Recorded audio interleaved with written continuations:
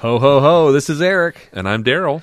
Welcome to the Auto Podcast that's wishing you a Merry Christmas. On this episode of Throwing Wrenches, it's tradition, it's Christmas. We have some extra holiday cheer in the form of a list. ho, ho, ho, ho. Oh, who's that? I hear him. Is that Santa Claus? I think so. Have you been a good boy?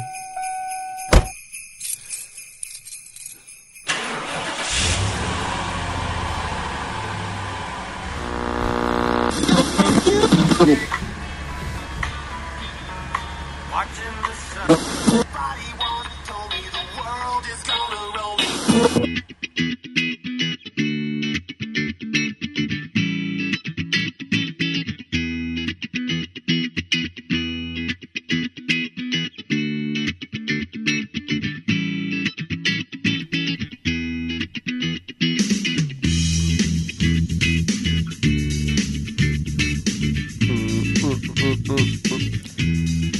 Well, it's a special edition theme song there. I think this needs more sleigh bell. Does it? Yeah. Instead of more cowbell? Need more sleigh bell. Love it. Yeah. Hey, everybody, thanks for listening, and thanks for hanging in there with us in 2023. This is our final episode of 2023, and of course, it's a special one, right, Daryl? It is. It wouldn't be the Christmas season, the holiday season, without a special edition show. And we've done, since 2018, we've done one every year. This is crazy. Very different themes, albeit. Yeah. Some of our best material, in my mind, but yet you kind of poo-pooed them on the pre-show. Some of them are better than others. There was that one time where we went through our movie picks. And At band camp? Yeah. You might have accused me of not picking car themed Oh, movies. you did. Driving Miss Daisy. Still a car movie? Still the worst pick for a Christmas movie. Oh, my God. How dare you? Yeah. How dare you? No, we did last year. We kind of, during the pre-show, we were trying to rack our brains. Like, did we do one last year? We did. It was the 12 EVs of Christmas. Yes, and I would like to go back and see how many of those 12 EVs of Christmas are actually still on the road today. Yeah, or not, available to or even purchase. made it to the road. Yeah, probably. Yeah, exactly. Like half of them. So we'll go back there. If you want to search through the Throwing Wrenches archives at throwingwrenches.com, certainly welcome to do so. If you just search up the keyword Christmas, you'll find some real gems there, some Yule logs, if you will. Absolutely. Anyways, thanks for listening. And yeah, like Eric said, it feels like we've kind of been coming hit or miss here or there, but we've actually tried to consistently put a show out. It's been a while. Eric's been busy. We'll talk more about why you've been busy. Jeez, I got excuses for days. Well, no. Yeah. It's good. You've had some really exciting stuff the last couple of weeks. So You know who's been super patient, Daryl? I can think of a few people. The folks at Fort's Toyota Pekin. Oh yes, Our continued sponsorship with Fort's Toyota. We do appreciate everything that they've done for us over the years. Whether it's loaning us some space in the dealership to do a show, or just giving us some sponsorship cash to maybe buy new equipment here or there, we do appreciate it. Thank you so much. Certainly. Now, if you don't know Fort's Toyota Pekin, well, ho. You can find them on the web at www.toyota-pekin.com. You'll find all the new Toyotas on lot. We got everything. And I say we because I work over there at Fort's, but you want a Corolla hybrid? Got it. Camry? Got it. 4Runner? Yep. Got a couple of those Tacomas. The Tacomas are running thin because the new 2024s are coming out, and we're all getting kind of excited. Ooh, Maybe Santa will bring one before the end of the year. I don't know. that would be Actually, cool. I don't think they're supposed to come out till January, but super excited about that. And we still have a GR Corolla on the showroom floor. Is it red? It is red. It's a beautiful. spicy red. Spicy. It's It would look nice. Is it the 6-speed? They're all. I don't know that you can buy a GR with an automatic. I think they're all manual. Yeah. Awesome. I would love to check that out sometime. Stupid question. You can get a regular CVT in a regular Corolla. No, not in a GR, my friend. I would hope not. No, but exactly. There's no soul in a CVT. It's good to shift it yourself. That's my motto. Oh, yeah. Also, if you're not aware, you can buy Toyota Care Plus or Toyota Service Care programs for your vehicle through the service department. Just hook me up on that, or hit me up on that at the dealership, or talk to our fine receptionist, Annalisa. She'll take care of you as well.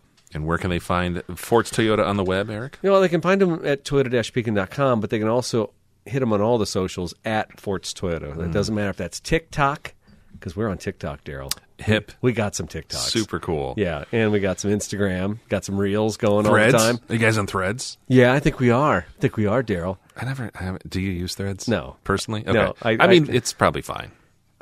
I don't know. I don't know. I can tell you this. I've used, well, I don't know. Twitter I may have used more than Threads in the last year, but not by much. Yeah. I think I got 3 posts on Threads. I might have 1 on Twitter. So we'll see. Follow them on any social media platform of your choosing. Absolutely. Ports Toyota.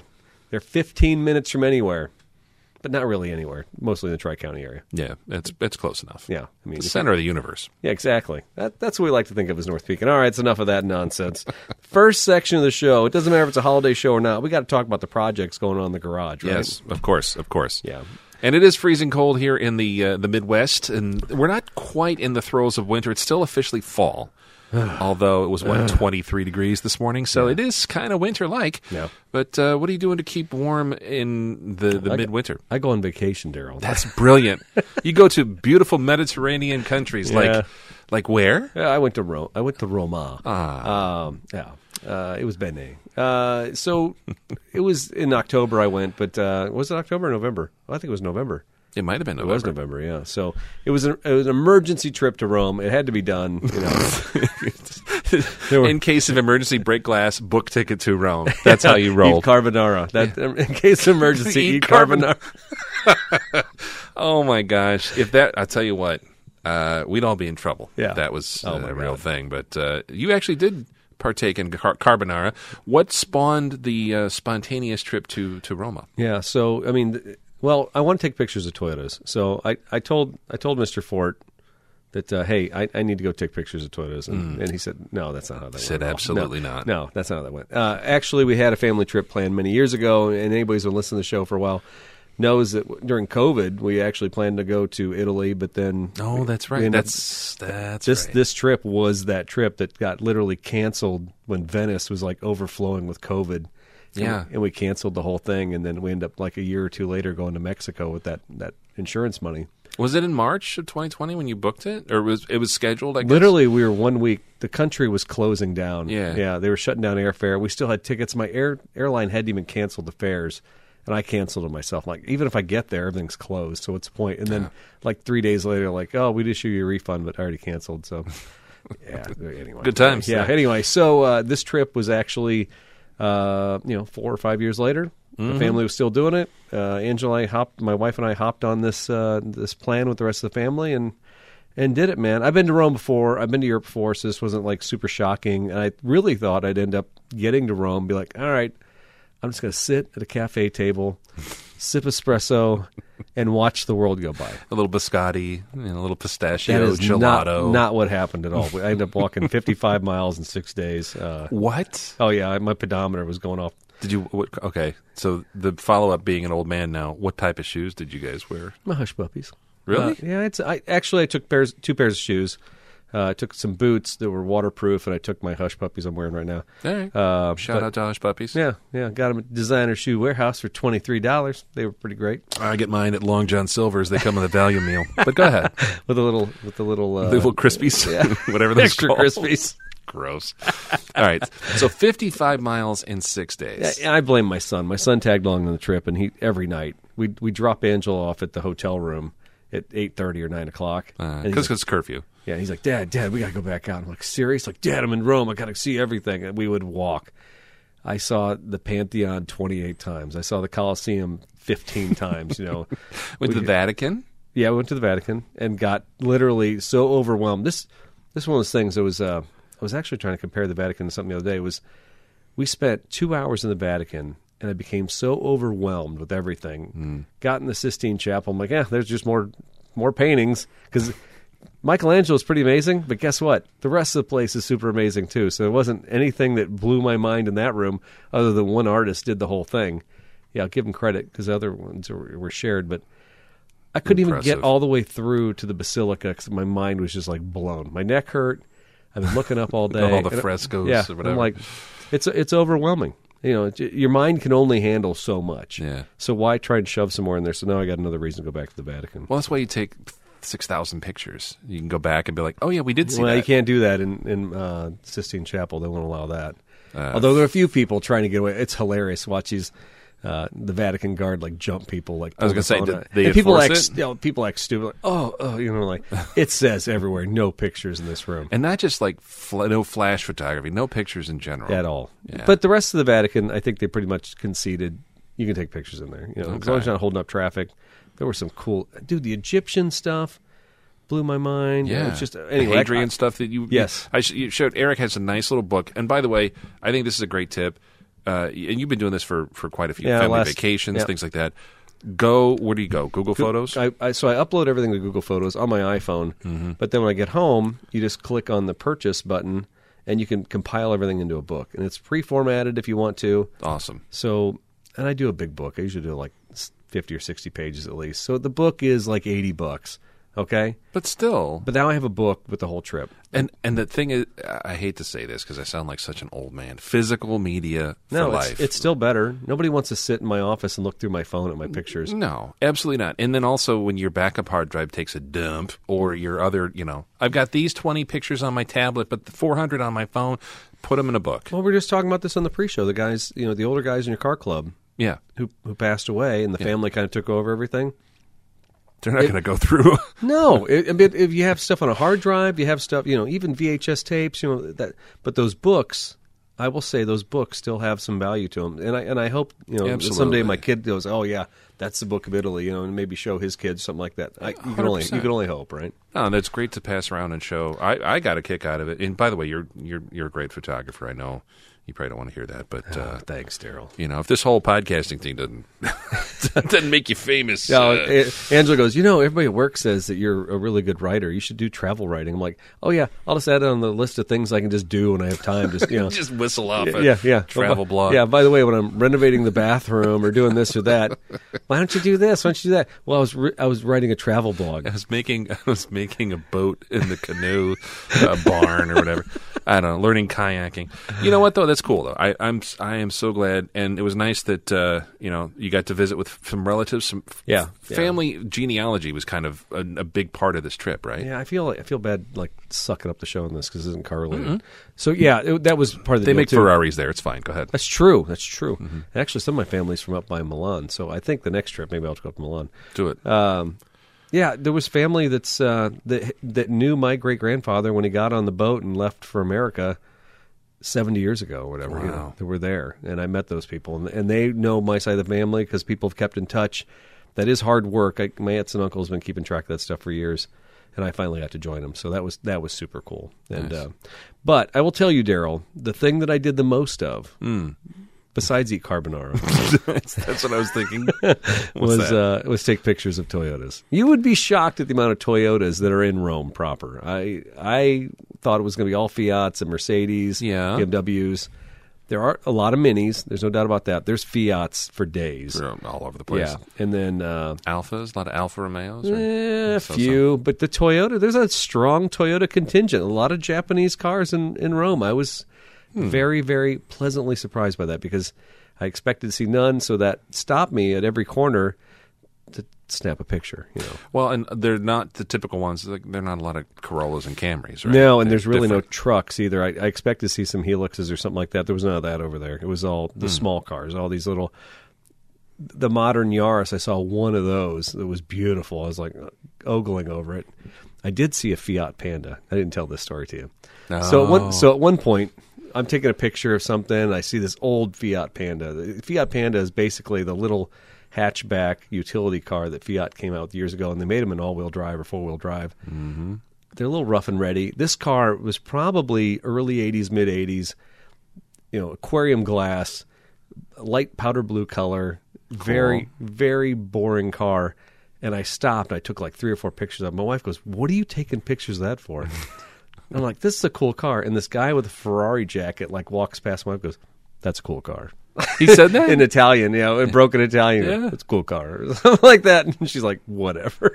No, I'm like, I got verification on the street in Rome near the Forum that Fiat Panda was worth taking pictures of. Respect. Yeah, there was a lot of Fiat Panda. The newer Pandas were really cool too because they have more of that plastic cladding on the side, more of a modern look. But kind of utilitarian. Dude, totally digging it.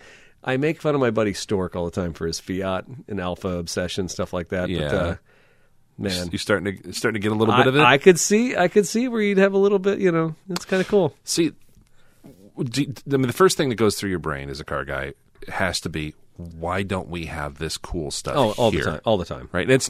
I know it's different market, different use. It's safety. It's all safety. Is it safety? Is it guarantee emissions? Is it? So, like when Toyota brought the IQ to the States, which is a ton of what we call the Scion IQ here, the Toyota IQ there, everywhere. It's that little 2-door car. It was a 2.5 seaters, or they call it a 3-seater. Yeah, kind of short but wide. Yeah, like it's a city car. Yeah, but like some of the Yaris's, we don't get those cars because rear crash tests, they don't pass in the United States.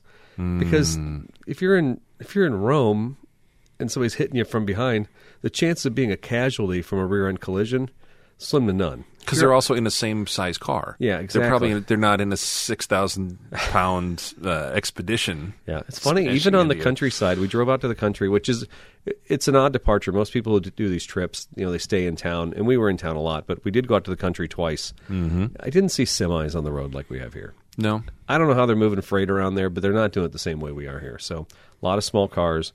Everybody's got manual transmission. Even the Mercedes vans that we took from the airport. Like shuttles and stuff. Yeah, all manual transmissions. Diesel? A lot of diesels? Or not that you can I don't know if they were diesel or not. Yeah. I don't recall. It seems to me like if they were diesel, I would have heard the clatter and I would have known. But I did have a modern diesel when I was in England the last time, that Ford Transit van. Yeah. And I don't remember. All I remember was a start-stop on it, and it was a little clattery at start-stop. Mm-hmm. But I don't remember. Did you see any Italian supercars while you were over there? No. On the roads? No. Just a Not casual Lamborghini or Maserati running around? No. I will say this, though. My cousin Mariano, who's like my 6th or 7th cousin, I haven't done the math on it yet, he's driving a mini Countryman estate. Oh, yeah, okay. And I'm like, I said something to him. We were sitting there at lunch one day, and I said, why aren't you driving an Italian car? He goes, oh, Italian cars are garbage. And I'm like, straight up. I'm like, you're driving a British car, and you're pointing fingers at the Italian cars? Give me a break. Just called it right. Yeah, like right. He saw it. It was pretty hilarious, actually. Well, and I don't have any experience. In fact, I've never even been in an Italian car. But a couple of friends of mine that have been in the service that lived over in Italy during that time said they wanted to experience Italian cars. So they both bought.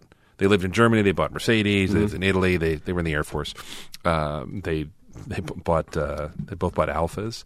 Okay. And they said they just freely admitted, like, yeah, those things were in the shop all the time. But it was one of those things, like, it was just expected. Yeah. That's like the trade-off, right? Yeah. And they were little spiders. They were little roadsters. Nothing fancy, but yeah, they were in the shop a lot. And then when they moved, they sold them. And they're like, yeah, I'm looking forward to what German cars are all about. And then when they moved back to the States, they bought German cars. Okay, yeah, I can imagine they did. Yeah, different. Well, and to be fair, the Mini Countryman is a German car, right? It's probably made. Yeah, BMW makes them or owns them, or exactly. So, Now, one thing I didn't do, because I as much as you think 6 days is a lot of time, it's really not, especially when you have 2 days you're going out to the country and all that. I want to do a Fiat 500 tour in Rome. You can rent one? Yeah, you could rent, yes, for 3 hours, and you could have a guided tour, and they take you around Rome and drive through some of the roundabouts and through town. Like the Italian Job or whatever? Yeah. Well, not fast Narrow like streets. that, but it looked really fun, and it was going to be a couple €100, and I was... Man, I tell you what, the next trip there, I'll probably do it just because those cars, I can't remember what year they are, but these things are highly restored. And if you look it up, Fiat 500 Tour in Rome, you'll see this guy has a great setup. He's got like 8 of these cars. They all have names on them. They all have like different color paint. Oh, cool. And they're fully restored. They're beautiful. I think that'd be a blast. It would be a lot of fun, I would think. Yeah. Someone told me they'd also do Vespa, like motorbike tours. Yeah, no, scooters. I don't want to die. But were they popular? Did you see there's a lot of scooters people on everywhere. Scooters everywhere for days. I saw some cool bikes. I took a couple. I don't even like motorcycles, so I took a couple pictures of motorcycles too. If you follow my personal Facebook, you'll see. I think I made a post of like 50 cars or something. Picture, that I just kind of shoved into one post. Yeah, definitely I did a picture or a post of all the food and a picture of all the cars. Post of all the cars because I'm such a narcissist. I feel like people have to see this stuff. I swear to God, No, you're I have not. I have a problem. I really have a problem. People enjoy. There's 3 things people enjoy. Yeah, Pictures of family, babies, pets and stuff like that. people like food, right? Really nicely. Pictures of you eating carbonara are like, hey, this is what I had for lunch. It's an amazing salad or whatever. And then also cars. Yeah. People like, and you have all of those. So I do. all of those Constantly. My feed is just... at Planet Stall on Instagram. Definitely check him out. And you can see my breakfast every day. Anyway, It's the same thing. pretty much. I mean, I mix it up. I had chorizo today. We did discover that you are not a bacon Long John fan. The maple bacon Long John. Yeah. Yeah. Yeah. I mean... Is it a slippery slope? Is it one of those things that, by the way, shout out to Jacob Irish, who we discovered, although Eric does post a lot of donut pictures, I don't know. he does not consume said donuts No, I do post, like, sometimes if somebody gives us, like, a box of donuts, something like that. at work. I'll have one. Yeah. I will have one. I will stop. Okay. But pizzas, I have a hard time stopping with, one piece. I can't I'm do with that. you there, But- too. But anyway. Now, the maple bacon Long John, is that a slippery slope? Is that you don't want to go down that so road? I went to Poor Brothers this weekend to the brunch, and Josh Lanning slipped me one of his maple bacon donuts. Hey, psst, psst. Hey, kid. Pretty You want a much. maple bacon It was Long something like John? that. It's like, what's in the bag? I didn't order this fourth item. Oh, look at that. And it had a banana cream filling in it, and What? or vanilla. Maybe it was vanilla. Oh, my gosh. But anyway, it was a glazed donut handmade by those guys with maple frosting and real bacon bits. And I gotta get his number. I need to. I well, need to order next brunch, get on it. It was a $6 donut. It's That's worth every penny. kind of like a $5 shake, in Pulp Fiction. This was a $6 donut. Is it worth $6? Yeah, it was worth $6. So, Absolutely, it yeah, is. My wife and I splitted it, but it was good stuff. So anyway, So, is Christmas dinner this year going to be fettuccine carbonara? that's a good idea. But no, I have a turkey upstairs, so unfortunately, I'm stuck with a turkey. All right. I will say this: I have an appreciation for carbonara. I know how to make it now. Yeah. I know the technique. I have not perfected it, but I think the next time we have one of those big meals at the house again, carbonara should be the menu item. It's the star of the show. Yeah, I think Okay. so. All right. And now that I know you are a fan as well, Yeah. yeah, Yeah, I got no problem making it. I do enjoy it. I've got a nice easy weeknight carbonara recipe that I like. do you just mix So, up like one egg and Parmesan and I'll send it to you. It's a Google Doc I've shared with some people, so I'm not kidding. I'll actually share that with you tonight. all right. I feel like I'm being teased right now. No, dude, I'm serious. I like to cook. Obviously, I like to eat. Look at me. I like to cook. So I like to go places and eat things, and I'm glad that you did both of those in Yes. recent weeks. Anyways, thank you for letting me indulge on my vacation. It is the holiday show, so we do whatever we want. I mean, this year we're actually going to kind of have a little bit of a newsy show, unlike past shows. So let's keep on going with the projects here. Daryl, What is going up at the Auto Museum of North Peoria? Well, the Auto Museum in North Peoria is seasonal, much like the Dairy Queens of yesteryear. And the Wheels of Time Museum in North Peoria. Is it seasonal? Yeah, they close. They close in October. They don't heat it? Nah, Okay. I don't think so. I think they also just want to store stuff there. Okay. They make a little money renting out storage space there. But the Scott Auto Museum is not heated. It is not air conditioned. It is not even insulated. So henceforth, it is closed immediately. But we're doing a little bit of cleaning up. You ever get to a point where you trip over something long enough? You're like, why do I have this here? I don't know if you saw the pathway to the studio tonight. It's fine. What are you talking about? I did clean out some stuff on the way through that doorway. Yeah. Because it was getting it needs more, but I understand. Needs a little yes. TLC? I understand. I mean, what's that first aid kit doing over there, too, by the way? It's cool, and I don't want to get rid of it. It's a metal box. Okay.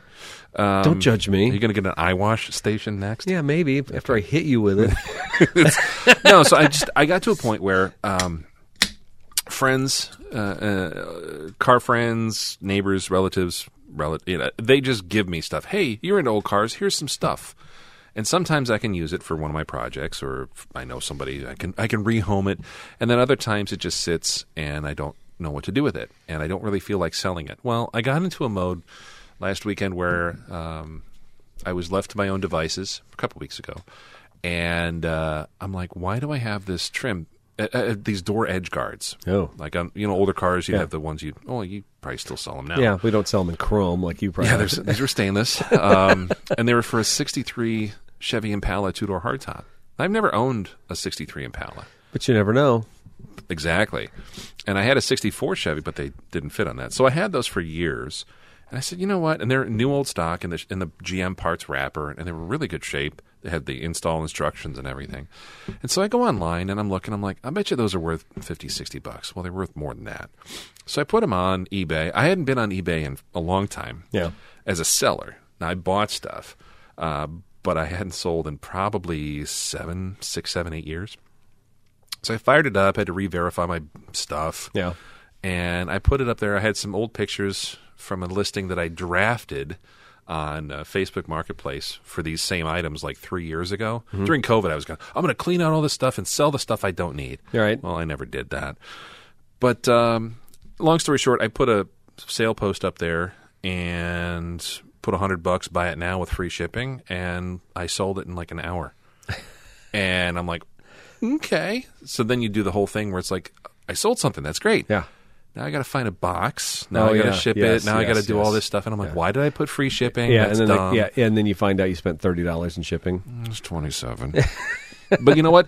They were costing me. I mean, they weren't making me any money sitting on a shelf in the garage. And I just, every time I went in the garage, I looked at it. I'm like, what the hell am I going to do with this? You got 3/4 of a tank of gas in that Tundra on that. Exactly. Yeah. Exactly. So that's the thing. I hooked it up, and Sarah said, you know what? Just keep doing that with random stuff. Put it all in your car account, and then when you go on eBay and buy car parts, it's recycling. Yeah. I'm like, that's genius. I love you. She's so smart. She's a banker, I think. She is. Yeah. She's very smart with money, and I'm glad she is because I'm not. But you know what? The extra fees and stuff, too. I did notice the fees for that did seem to go up. It was like 13% or something, whatever the fees are. And then they do the weird thing with the payouts now. Do you sell on eBay? I used to. Yeah. I sold books. I bought a collection of books from a guy years ago, and books are easy.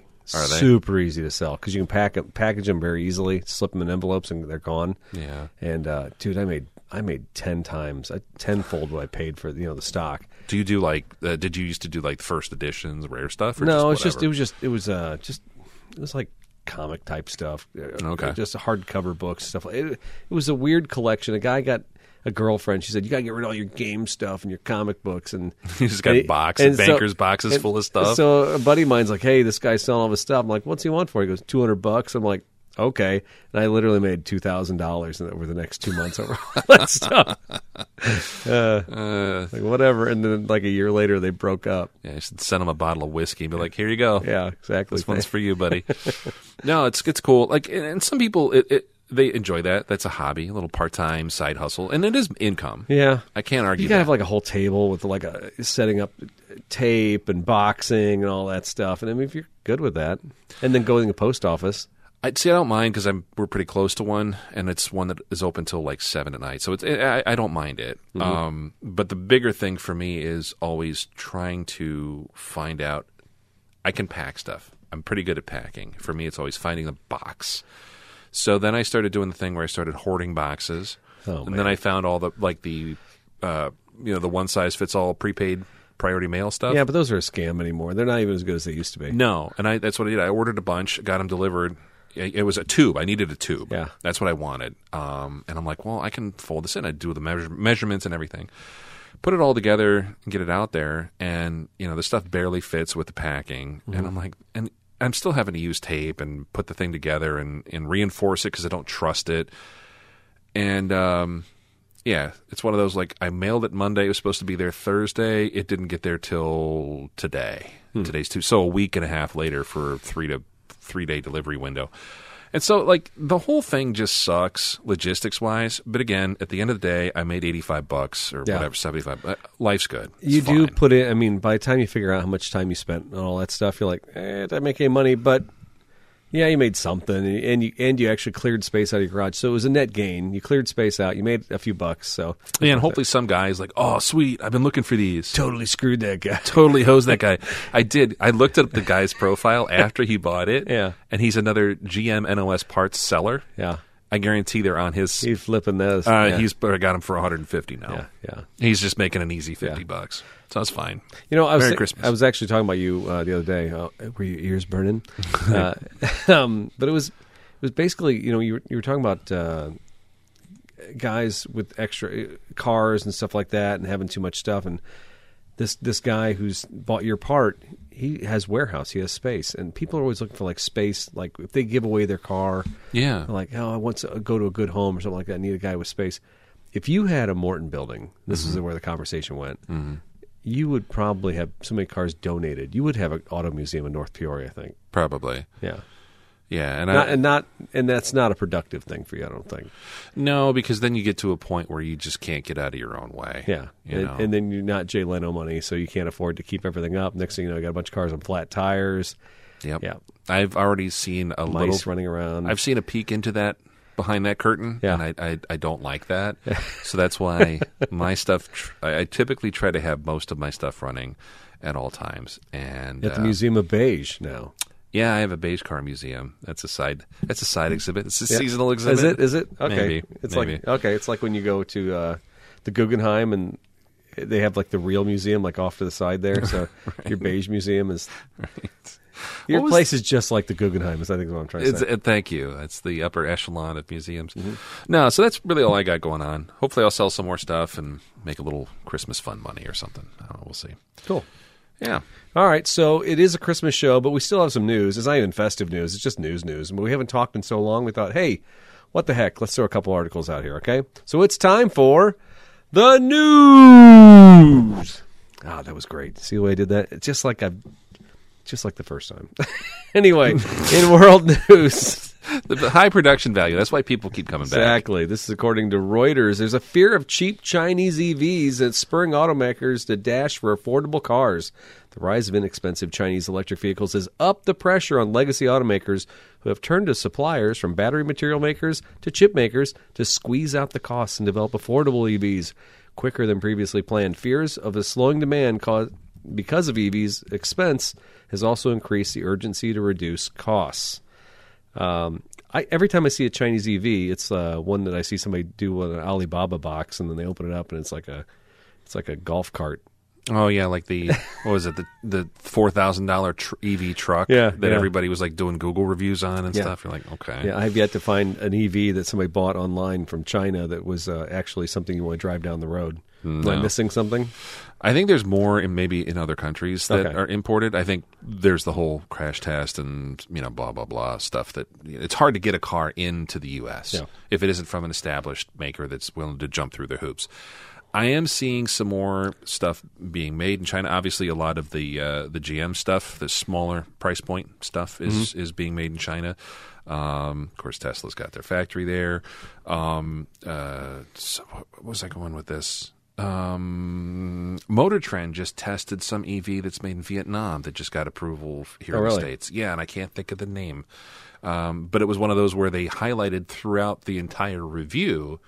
It's like last month's Motor Trend, because they were comparing it to like the Hyundai the Genesis and some of the other SUVs. Yeah. The Volvo EV, smaller one, and they were saying basically like it still has some kinks to work out, mostly in like electronics and some minor fit and finish. But they're like, it's nothing. I mean, on paper, it's like all the others. It was like 45, 47, almost 50K price point. And you look at the specs, and it's like, yeah, it doesn't really matter where stuff's made anymore. I mean, it does. It does. Whoa. But if half of the stuff in, let's say, I don't know this for a fact, but let's just say half your stuff in a new Volvo EV is made in China anyways. Yeah. The components, the electronics, the battery, all that stuff. What are you really getting for that premium price point? Yeah. Besides a badge and maybe some nice leather. Yeah. You know what I'm saying? Like, it'd be different if everything was built in their country. Yeah. I had a friend of mine actually who worked for Porsche or BMW. I think he worked for Porsche.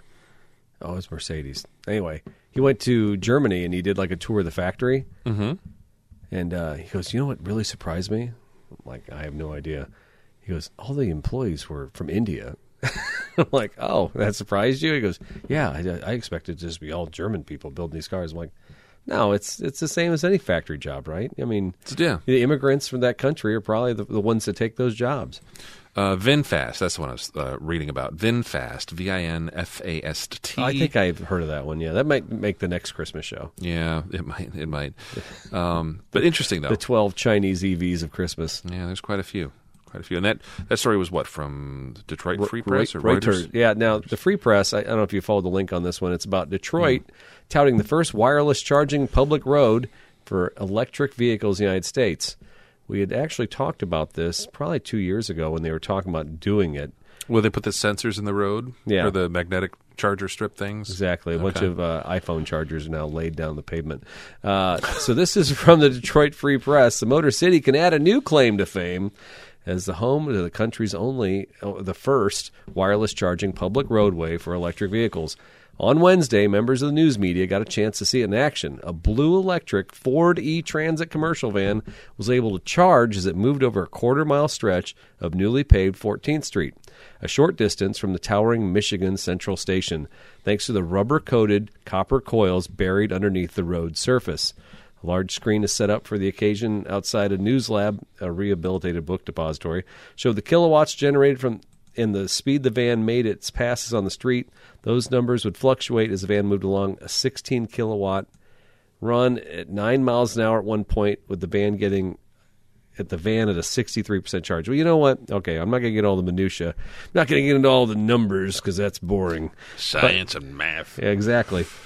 I just have to imagine here. Now, I'm no scientist here, Daryl, but I know that there's like an electric coil that moves up and down. So when you set your iPhone down on the charger pad, there's like this thing go boop, boop, boop, boop, boop, boop, boop, like that. That's exactly what it does. It does. Yeah. And does that mean there's like a big, giant boop, boop, boop, boop, boop thing in the bottom of that Ford Transit van, and now there's coils like going up and down? I don't know how.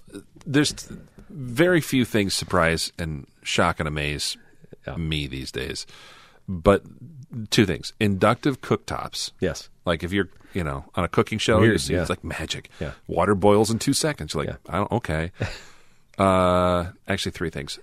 Remember when maglev trains, those like bullet trains that amaze me.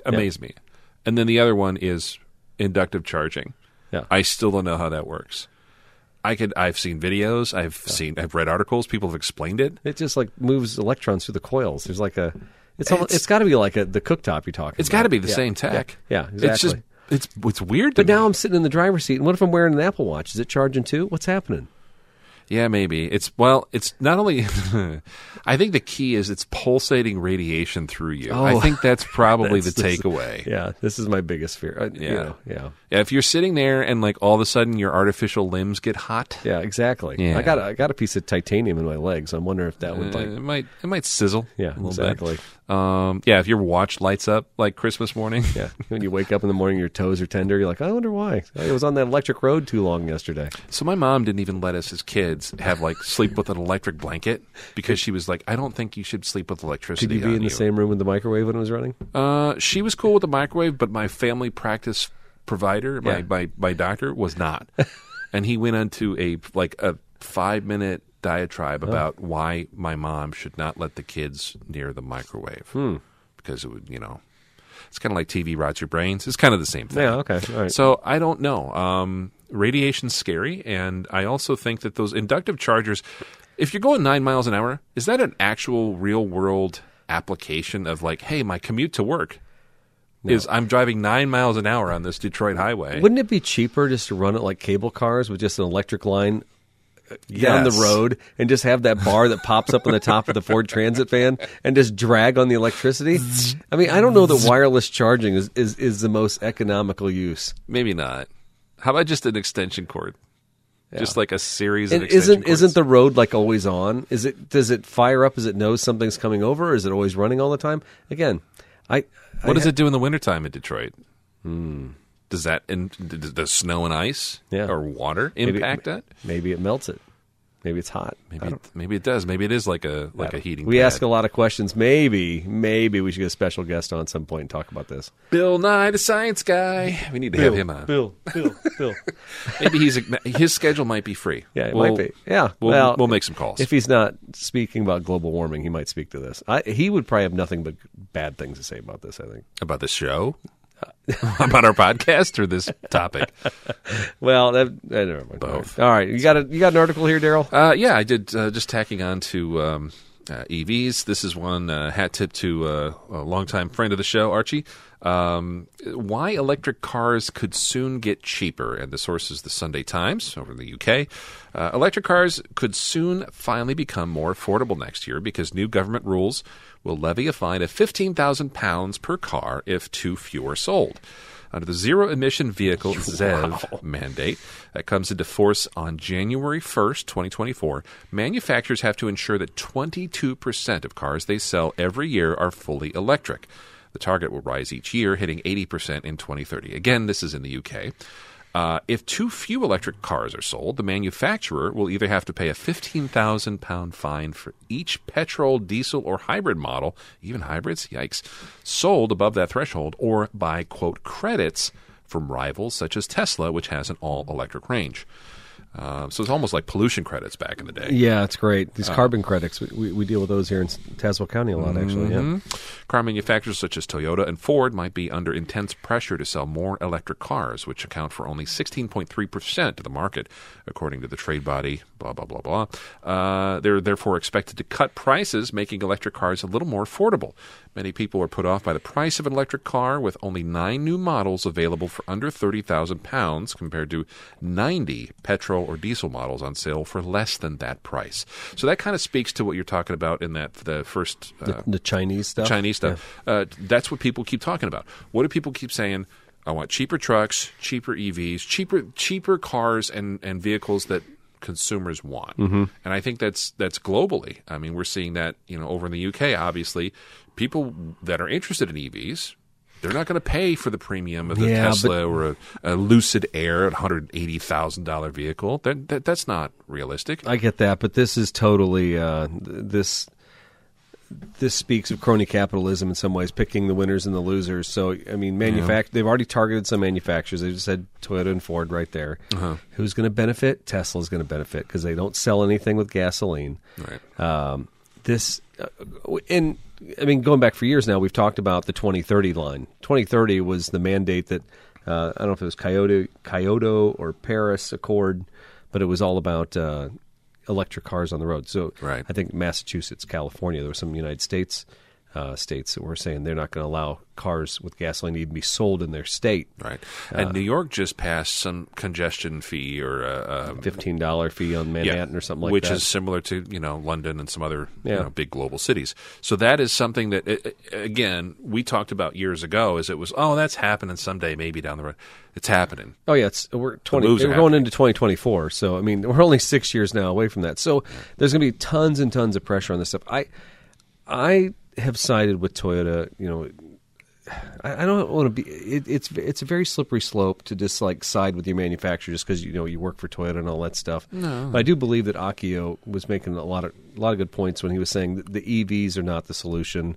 Long term. Exactly, they're a temporary solution. But I think the bigger problem is that all these administrations, because they want to act now. Everybody, when they do policies, when they enact these kind of rules, they want to see immediate results now, and they are seeing results. I mean, there's more EVs on the road, obviously, now than ever before. But are they tripping over themselves, not seeing the long-term solution by spending so much time on battery-powered cars? Are they kind of losing sight of the next wave of cars past that? And I think that's where Toyota and hydrogen and the Mirai, I think that's ultimately where it's going to go. I feel like hitting manufacturers for not selling enough EVs, it makes good publicity, it makes good politics, but I don't think it's good policy. Yeah, just looking at a quick snapshot of the percentages of EVs in the UK: 16.6% all new cars. This is 2022 data. Petrol, gas, 42.3% market share, and diesel 5.1%. Well, I'm surprised it's only 5% because the amount of diesels over there, it seemed like it was quite a bit. Yeah, me too. And I never understood how diesel. I mean, I guess if you don't have space like we do in the United States for refining the fuel down to gasoline, then maybe that's where diesel. I've taken away the refining capability from the coast, and now I've just put it in your backyard so you can smell it as the car burns it, right? But yeah, so but diesels are stinky and they're gross, and when you're in a metro town. Anybody who lives out in the country can be like, yeah, diesel's fine, it's great. If you're ever in town, it's gross. See, and I'm a weirdo because even as a kid, I used to love I love jet fuel. I love diesel exhaust. I don't mind it, but I don't. If you're in town, I mean, if you're ever in a town, dude, Yeah. there's no way. Just my time in Rome, I didn't see a lot of EVs, but there was probably everything's a hybrid. I'll tell you that. Over there? I saw more hybrid models of Toyotas. Like, why can't we get this in a hybrid? Why can't I get a Yaris with a hybrid? We just don't sell those cars here. Yeah. So they fully embrace that hybrid technology, which I think is the best technology. It's electric when it needs to be. It's gas when you need to get the heck out of town or you need to accelerate or get, whatever. Yeah, I'm surprised that they're dinging the hybrids in the UK for that. I mean, I could see, if they're... Anyways, interesting story. Follow it up on the Sunday Times, and you can get a free subscription if you want. Oh, yeah, that'd be great. It's an online account. It's kind of, it's good. I do miss those days of yesteryear, Eric, where you had a Sunday paper, and you could just read about all kinds of stuff. Yeah. Get a big cup of coffee or a espresso, as it were. Now that you're Yes, a big I'm fan of Continental. No, Do you remember that Christopher Walken skit? The Continental. Dude, that was one of the best. I would actually need to Google that. And watch I'm going to watch that before I go to bed. That was so great. All right, so this next article is in the national news, and actually, I saw this the other day, and I forgot about it. So when I saw you add it onto the doc, I was totally thrilled. Please share, Mr. Scott. Yeah, no problem. This one is actually from NBC News. A couple other places. Jalopnik picked it up, and I think Automotive News did as well. But the National Transportation Safety Board, NTSB, says car commercials encourage reckless driving. Gasp. Automakers often display a warning in commercials when showing a car executing incredible stunts. Professional driver on a closed course. Please do not attempt. Just saw that in a Nissan commercial the other day. Jeep always has it in theirs too. Yeah. Like, well, if I can't go on the stream like you guys are, or like they made a closed course stream because they didn't want to drive across a real stream. I like that too. Yeah, and then they dubbed in sound effects. Anyways, but the deaths from car crashes rising every year. That's true. Experts are asking that if that kind of boilerplate language, which more or less fades into the background, it's in real small print on the bottom of the screen, as the vehicle burns rubber, goes far enough.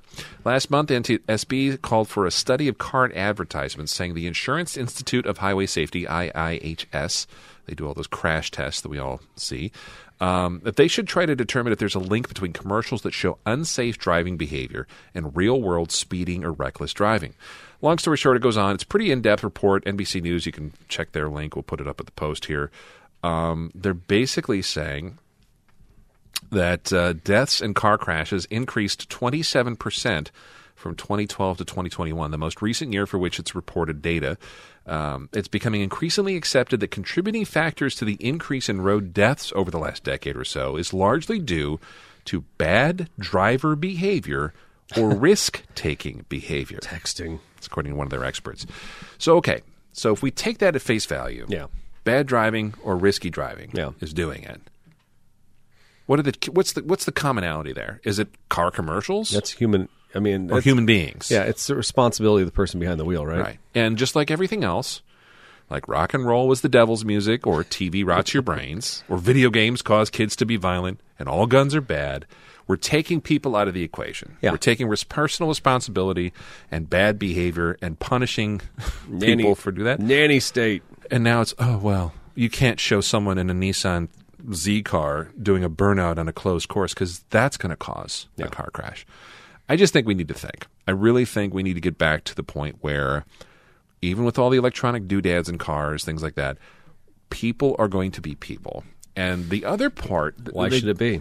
People are people. So they reference this later in the article, and I do want to point this out because I do think it's part of it. If the average family car in, let's say, 2012, people were driving around a Ford Fusion, made what? 190 horse. I was going to pile onto this, so I'm interested to see where you go. Yeah, it's just we're at a point now where the average family car is making what like muscle cars used to in the 70s, 60s, 70s. I mean, I've talked about this before. My Mustang Cobra made 305 horsepower, and my Tundra, makes well beyond that.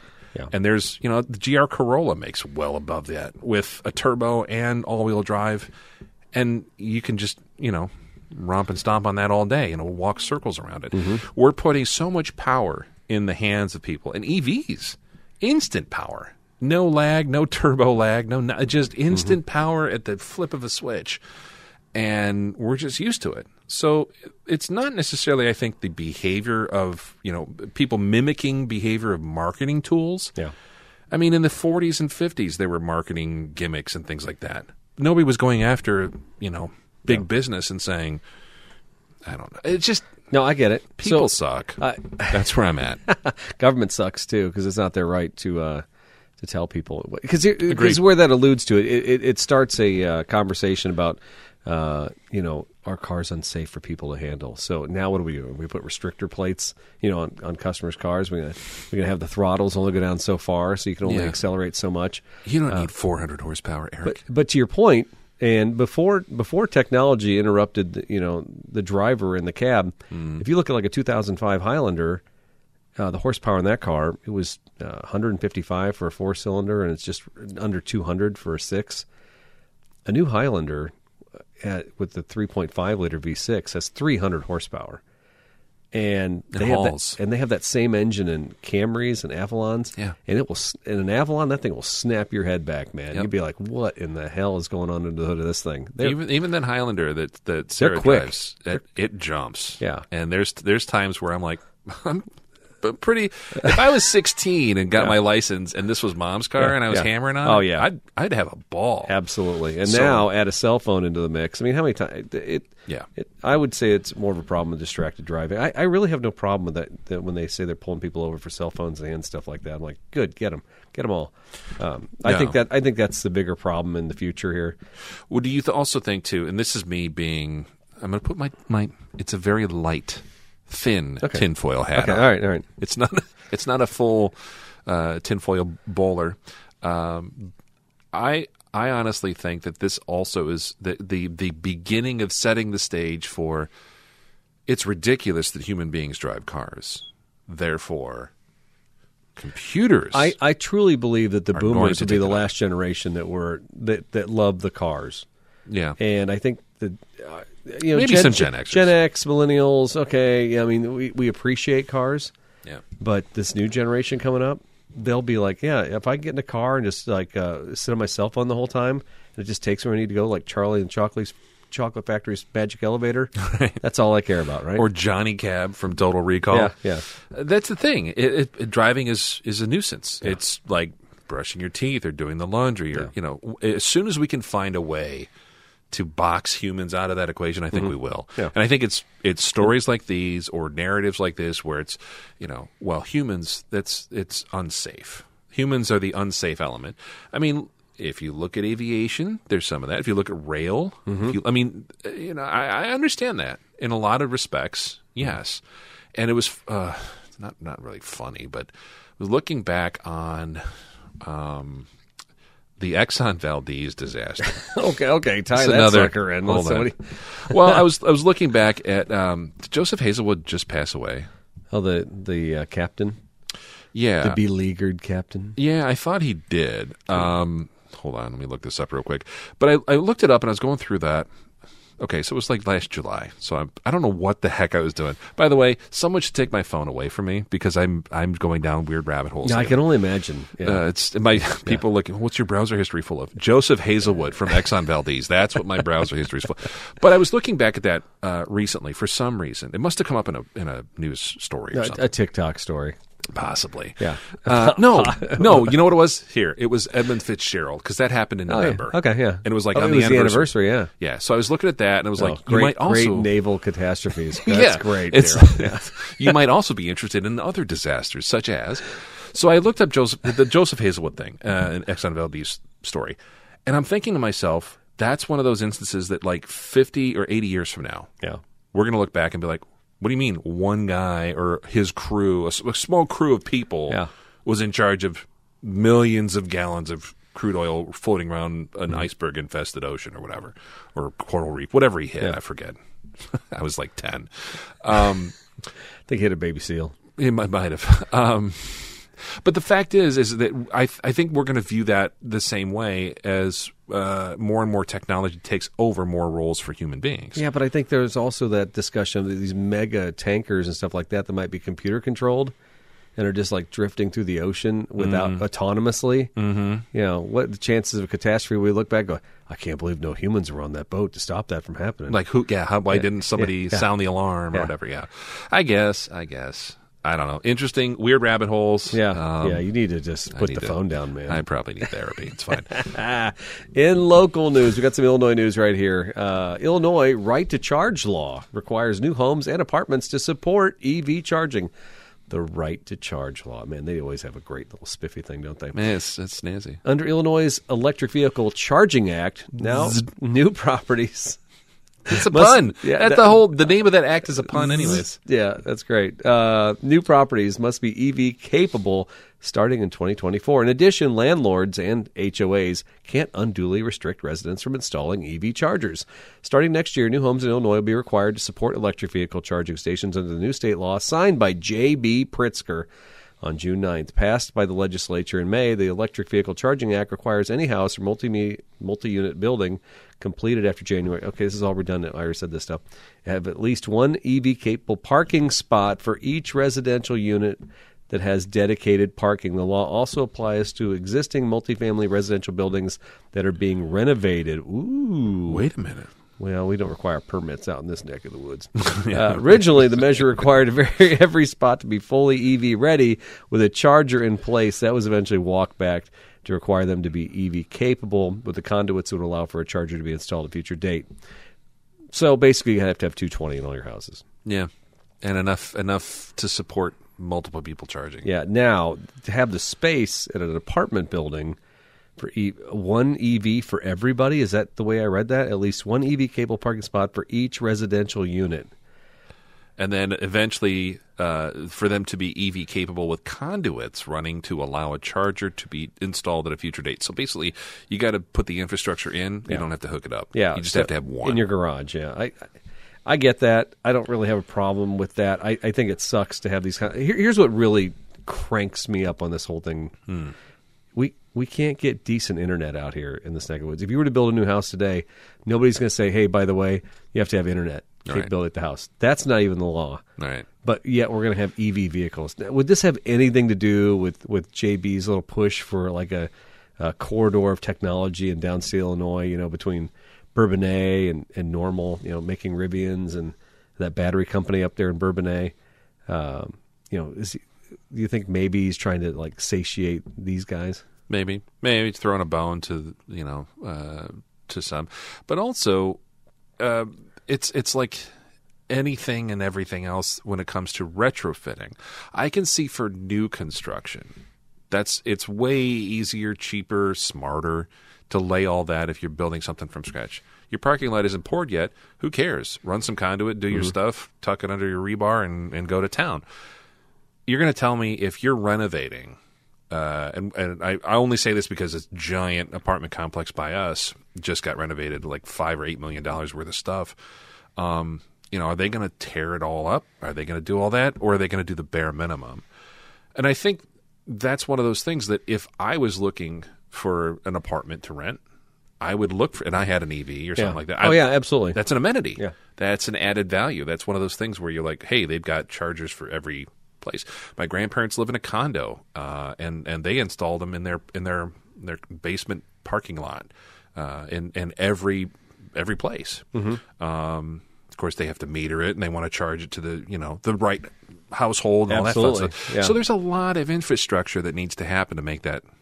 Now, is that good for jobs? Is it good for skilled trade, union electricians, stuff like that? Sure, but there's just I don't think. I mean, a 220 capability in a house is not a whole lot different than what was going to go into a house generally. So I don't foresee this being a giant boon. No, it's just it's additional cost. But even if I added a charging onto my house, bigger breakers than the 220, I mean, this is like $1,000 expense, something like that. I don't think it's a huge deal, right? It's not huge, but at the same time, we're requiring that for multifamily residents. Yeah, the apartment thing is kind of wonky a little bit, especially when you consider that we're still in a point where we're having to go to court and argue for things like ADA compliance for buildings and renovations. Yeah.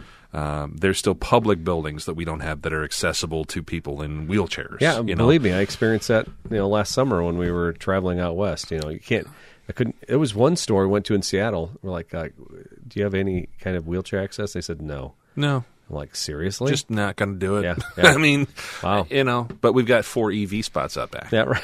So, I mean, that's the thing that I always get through. I don't necessarily think this is a terrible idea, but it's also one of those where we pick and choose. Yeah. Right? We pick and choose what's the priority. And to me, it's pretty far down on the priority list. Yeah. But that's just me. I'm sure when my wife forces us to buy an EV in, a year, we'll probably... You think? I don't know. She keeps talking about it. Oh, jeez. Everybody keeps talking. My mom's talked about it. Why?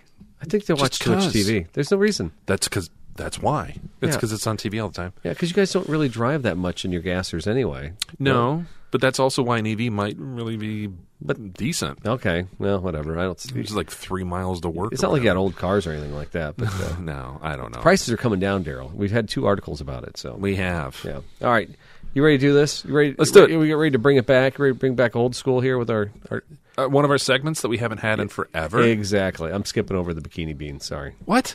Yeah, sorry. It's not Christmassy enough for me. Those girls in their bikinis selling beans. I mean, All right. okay. We'll save that for the next show. Does that be okay? All right. All right. Do we have a theme song? Yeah, hold on. Let me find it. But you may need to make sure I'm connected on the Bluetoothy thing. Do you have some supplemental audio you'd Yeah, like I to do, share I with do, I do. the class? Okay. Bluetooth. I'm connected to the BTA too. Some Christmas treats? Yes. All right. Well, I think we've reached that part of the program where it's almost that time. It's time. Oh, It's time for your moment of most.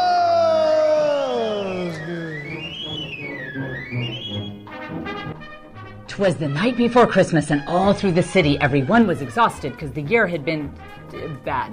The women wrote notes to the sound of the crickets demanding that Santa bring Taylor Swift tickets. Pa with his Xanax and I with my booze had just settled down for a long winter snooze. When out on the lawn there was such a loud clap, I took hold of my phone and opened the Ring app, when what to my bloodshot eyes should appear but an electronic sleigh and somehow no reindeer. With a familiar driver so confident and brusque, I knew in a moment it was Elon Musk. "Where are the reindeer?" I said, so surprised. "I bought the North Pole and we have downsized." Santa's in rehab. He had a rough year. He lost all his money in Bitcoin, I fear. Then he and the missus had a big scene when he saw her DMs with Adam Levine.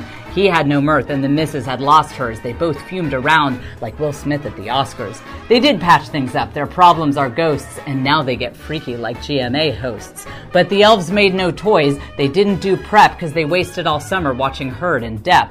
Now I bring the gifts, and that's a whole saga because everything I had was from Balenciaga. We burned all that stuff to protest the pervs, but now there is not much in the reserves.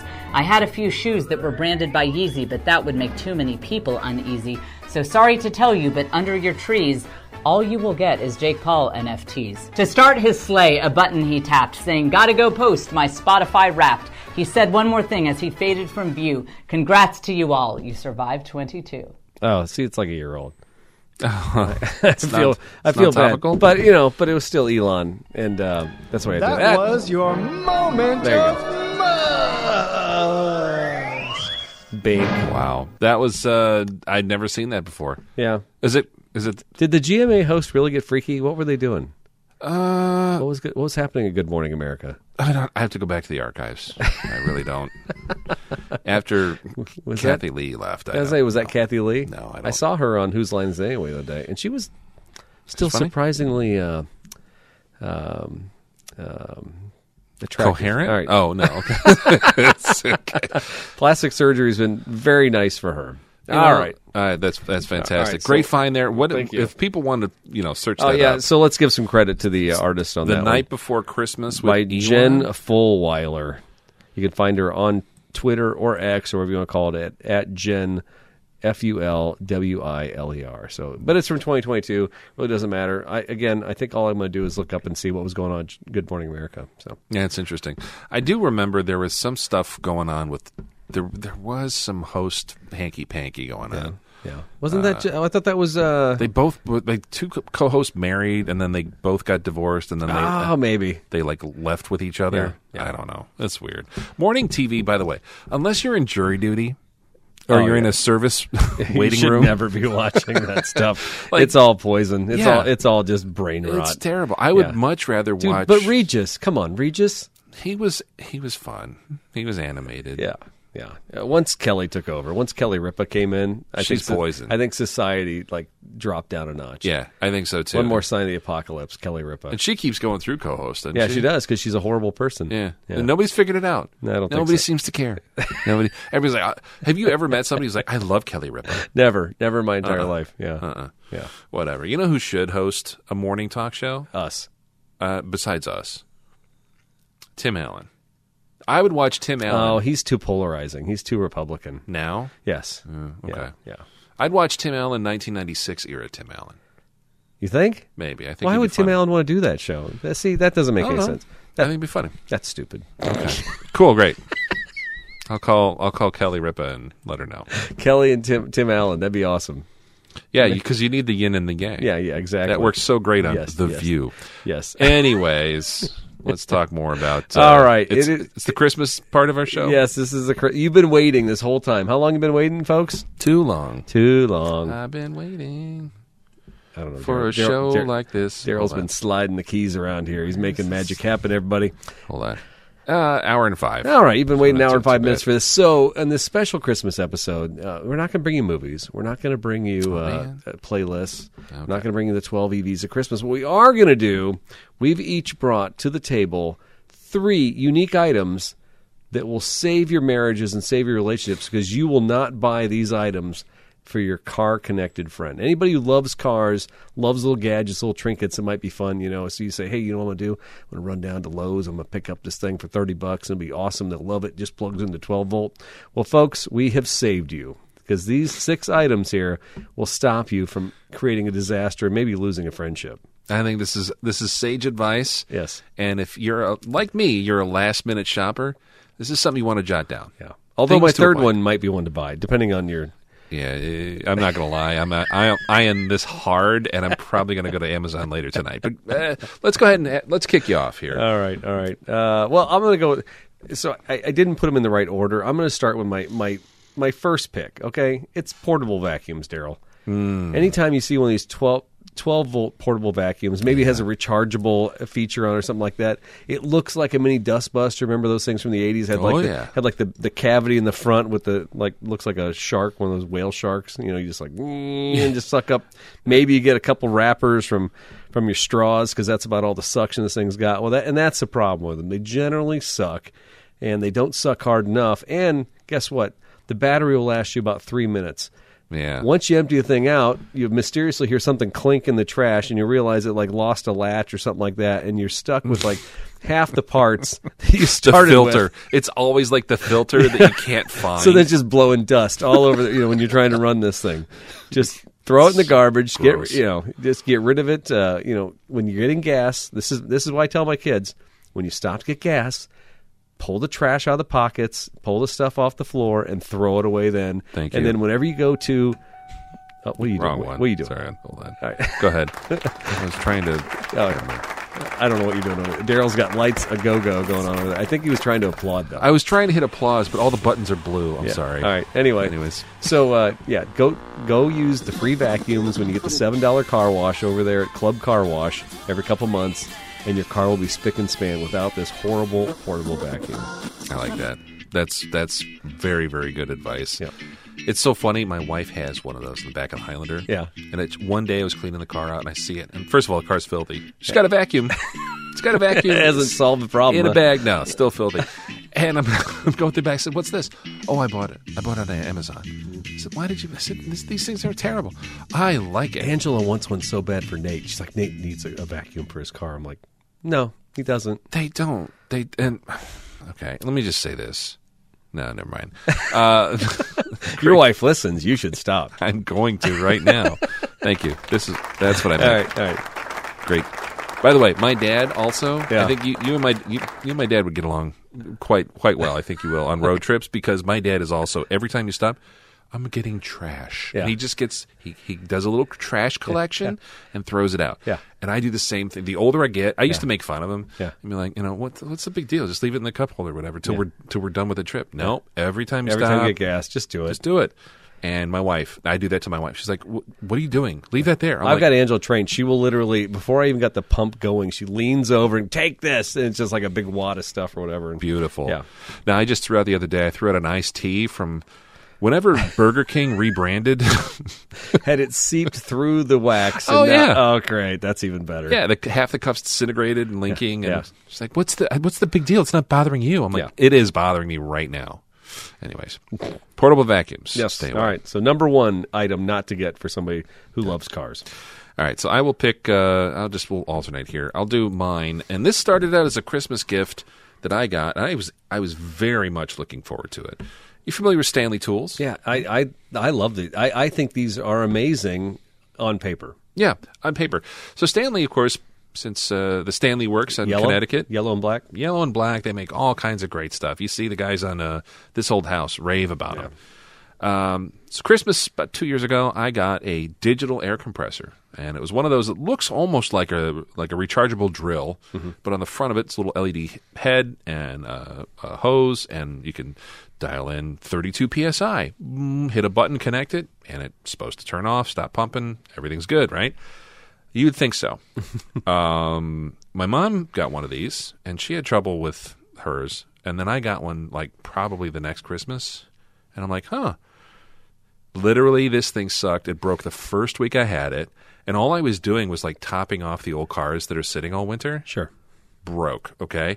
Thing was just cold dead. So I took, instead of me... So was it plugged into the 12 volt? Yeah, it was on a little charger type thing. Okay. A built-in sealed rechargeable battery, Oh, which yeah. I always hate those Non-serviceable. two. Yeah, Junk. I mean, just throw it in the trash when you're done. Exactly. It's not even recyclable. Not even take it to the recycling station. No, Yeah. that's crap.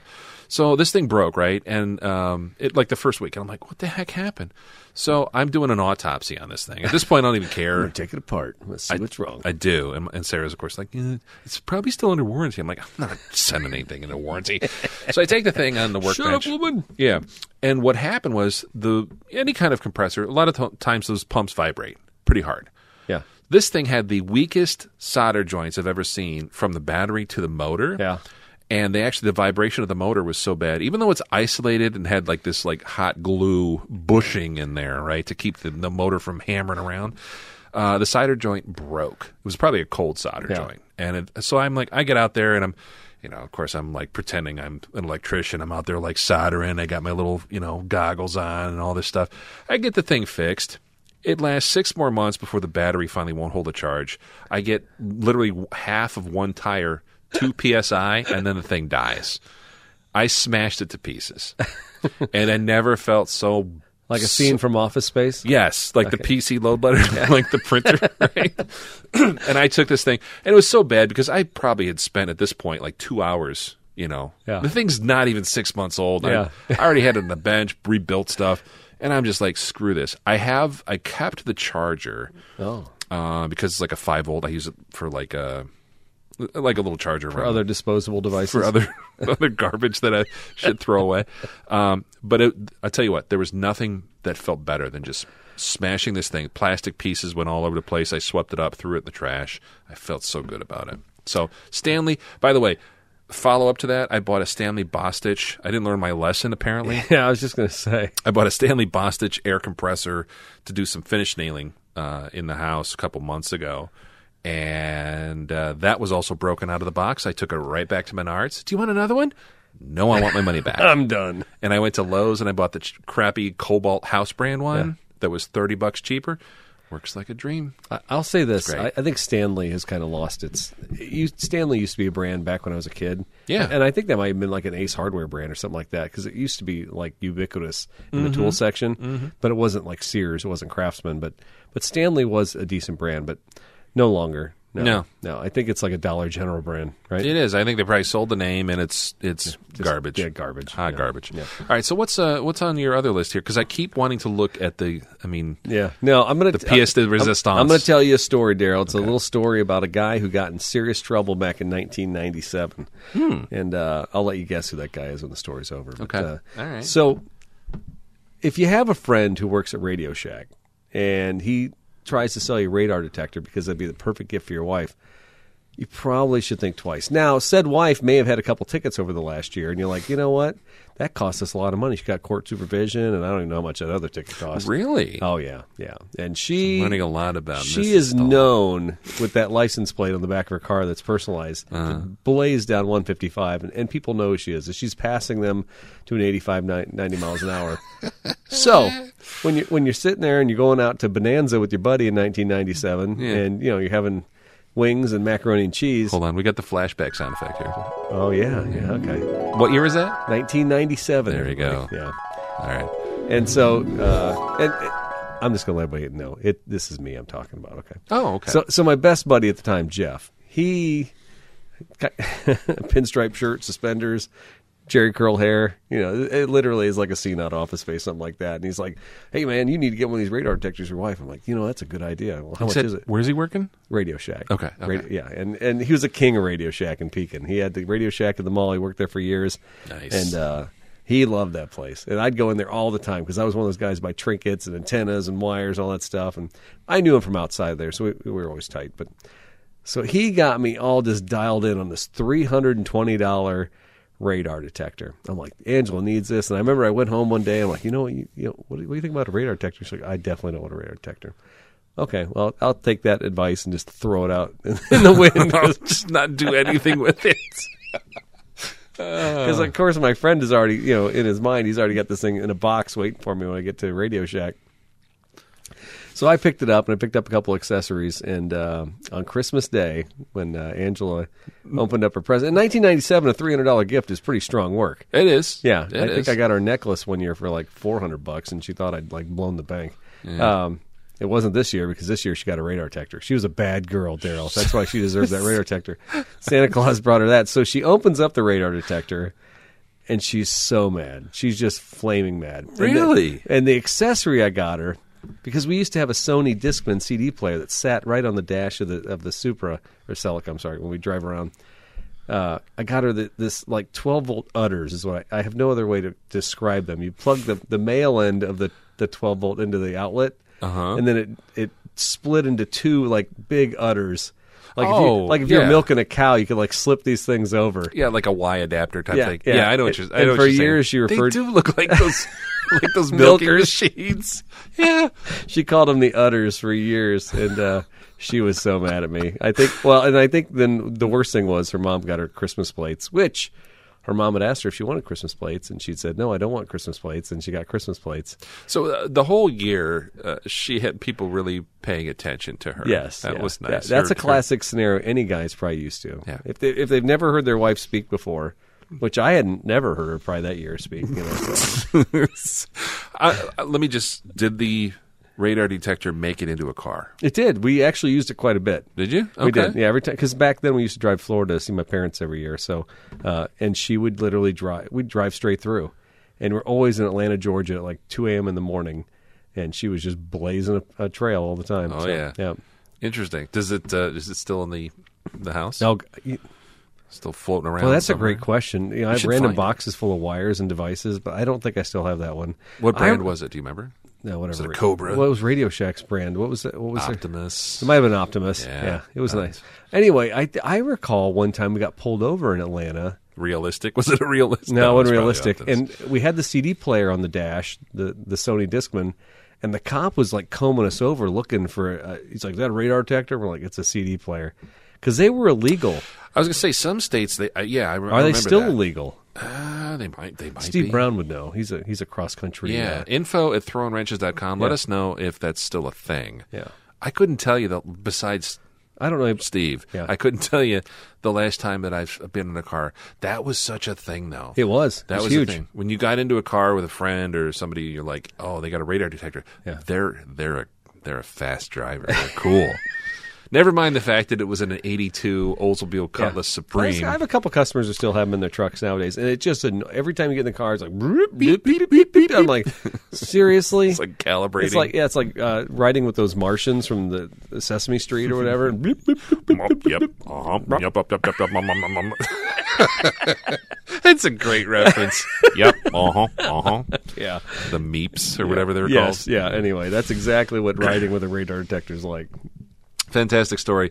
I bet I know what Angela wants for Christmas this year. We should ask her. Yeah, I She's will. in bed though, so Yeah, I won't ask her now. let's shake her awake, and that'll be even better. Tell Santa his little elf what do you want for Christmas. Restraining order. That's what she wants. All right. Well, I will take it. This is not high tech by any means, but this is a gift that I feel like a few of our listeners might have actually gotten in the stocking once or twice over the last few years. Who hasn't got one of these? I mean, you ever open that gift from a loved one and you're all excited because it's got a little mass to it. It feels heavy. It feels like it might be a tool. Yeah. Might be useful. Multi-tool, maybe. What was that? What are those things called? Grieber, Leatherman. Leatherman, yeah. Yeah. You're like, oh, sweet. I finally got one of these bad boys, right? And you open it up, and it's a bright orange plastic seatbelt cutter / glass hammer / vehicle crash escape tool. I don't even know what you call these things. Like when the poop hits the fan tool. Somewhere along the line, I never saw this growing up, but somewhere along the line, someone said, seatbelts are going to trap you in the car, and when you get in a crash, you need to have a tool to just rip through that, smash the glass, and get out. So I've got like 4 or 5 of these things over the years. Yeah. I never know where they end up. I always say, oh, thanks. And I always put it in like the console or the glove box or something like that. And I've never seen them again. Yeah. I don't know what happens to them. You have any of these? No, but they're probably near every like ice scraper I've ever bought. Yeah, like the little mini ones. What happens to those? They just disappear. Yeah, no clue. I will say this: we do have some listeners who have a couple of these. Okay. Now I think about it, I think they might have got them for their kids for Christmas. Did I just alienate some of our listeners? But I think maybe they know that those are not great gifts. Well, I don't know. Do you know? Here, the other follow-up to that is, you've obviously been in some sort of vehicular incidents. Maybe, right? Maybe. What are you trying to say? Well, I'm just saying, like, it's just the luck of the luck of the draw, whatever the stupid colloquialism is. Did you ever require one of these tools to cut yourself out of a seatbelt? No. Or smash out of a window? It's funny. The only thing I ever hear in my whole life is like guys who wouldn't wear their seatbelt, and like one guy got thrown from his car and lived. He's like, they said if I would have been in the car, I would have died, but I lived because I got thrown from it. And that's the kind of stuff that worries me more than people having these things in the cars. But that's the kind of people that have these things in the car. Like that's, to me, it's hand in hand. I remember, this is like a weird memory that got triggered. One of my dad's friends passed away. And he was a musician and a long story short, knew the guy for a long time. We used to ride around and stuff like that. He had a big Ford conversion van, and there were no seatbelts. And as a younger kid, I was like 8. My dad, being a driver's ed teacher, it was the first thing you do, buckle up, right? And I think, I was like, Mr. McHugh, where's your seatbelts? Oh, we don't have seatbelts in the van. I cut them all out. We're going to ride like men. Yeah, it was kind of like that. It's like, that's BS. You don't need them. We cut them all out. And so that stuck with me. So for me, any type of device that deletes the seatbelt, kind of scary. I also do know that my uncle was in a crash last year in somewhere in Colorado in a 4Runner, and car flipped upside down. He had to literally smash the back glass out to get out of the vehicle. He was fine. Everything, it all worked out. You think he could have found the hammer if he needed it? But that's the thing. I'm like, and so that came up. It was like, well, maybe if you had one of those little hammer tool things or whatever. But when you're in a crash, especially a rollover, yeah, you're not going to find anything. If I can't even find them now in my center console, and I know I'd probably go out to the Tundra tonight, I'd probably find 7 of them. In a crash, I'm going to be so dazed and confused, I'm not going to do it. Yeah. I don't know. Weird gift. I just say better off not giving them. Yeah, no, and it's definitely at every checkout line, or you go to Marshall's, you go to TJ Maxx, something like that, gifts for men. There's that little hammer there for $19.95, right? What was the old store in the mall? Brookstone? Yeah, that's a Brookstone device. Or Sharper Image. You're like, oh, this is a great thing.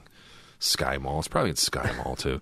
All right. All right, this is my number 3 item. Now, I gotta say, when I chose this item, I thought this is something that this would be a terrible gift. But the more I've looked at it, because I did the full imagery from the Amazon clip here. Great screen grab. It's actually looking kind of appetizing. So maybe, just maybe, this might keep me from getting salt all over my car. What I'm going to do in this episode of the show, I'm going to put a link. I'm going to make sure that I tie it into like Throwing Wrench's account so we can get like $1 for every time somebody buys one of these. Yeah, right?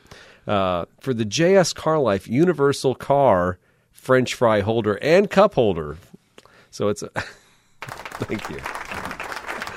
It's a beautiful device. So now we've taken our cup holder, and sometimes you get those supersized fries. You can't really shove them in the cup holder because it kind of flexes it and the salt kind of pours out. Yeah. So we have a device that sits inside the cup holder, and it has a big wide mouth, so you can set that supersized fry right in there. And yeah, by the way, you can have a little spot there to put your sauce. So how many times have you ever driven away from the McDonald's, Daryl, and wish that you could dab your fries in some ketchup? But you can't because you're driving, right? All the time. Yeah, absolutely. Yeah. So this device solves that. I'm trying to find. I'm sorry. I thought we had one that says "ooh." Yeah. Like now, the oohs and ahs. Yeah. Now, because I'm now an elitist, I've been to Europe and I don't eat French fries anymore. I would never, ever get this device because I don't eat French fries. Are you serious? Like you're taking that stance? Or is this comedic effect? Well, whatever you want to interpret it. You only eat pommes frites now? Yeah. You scallywag. No, honestly, okay. So the ketchup... Could it be used for other things like little packets of ranch? Maybe Chick-fil-A sauce?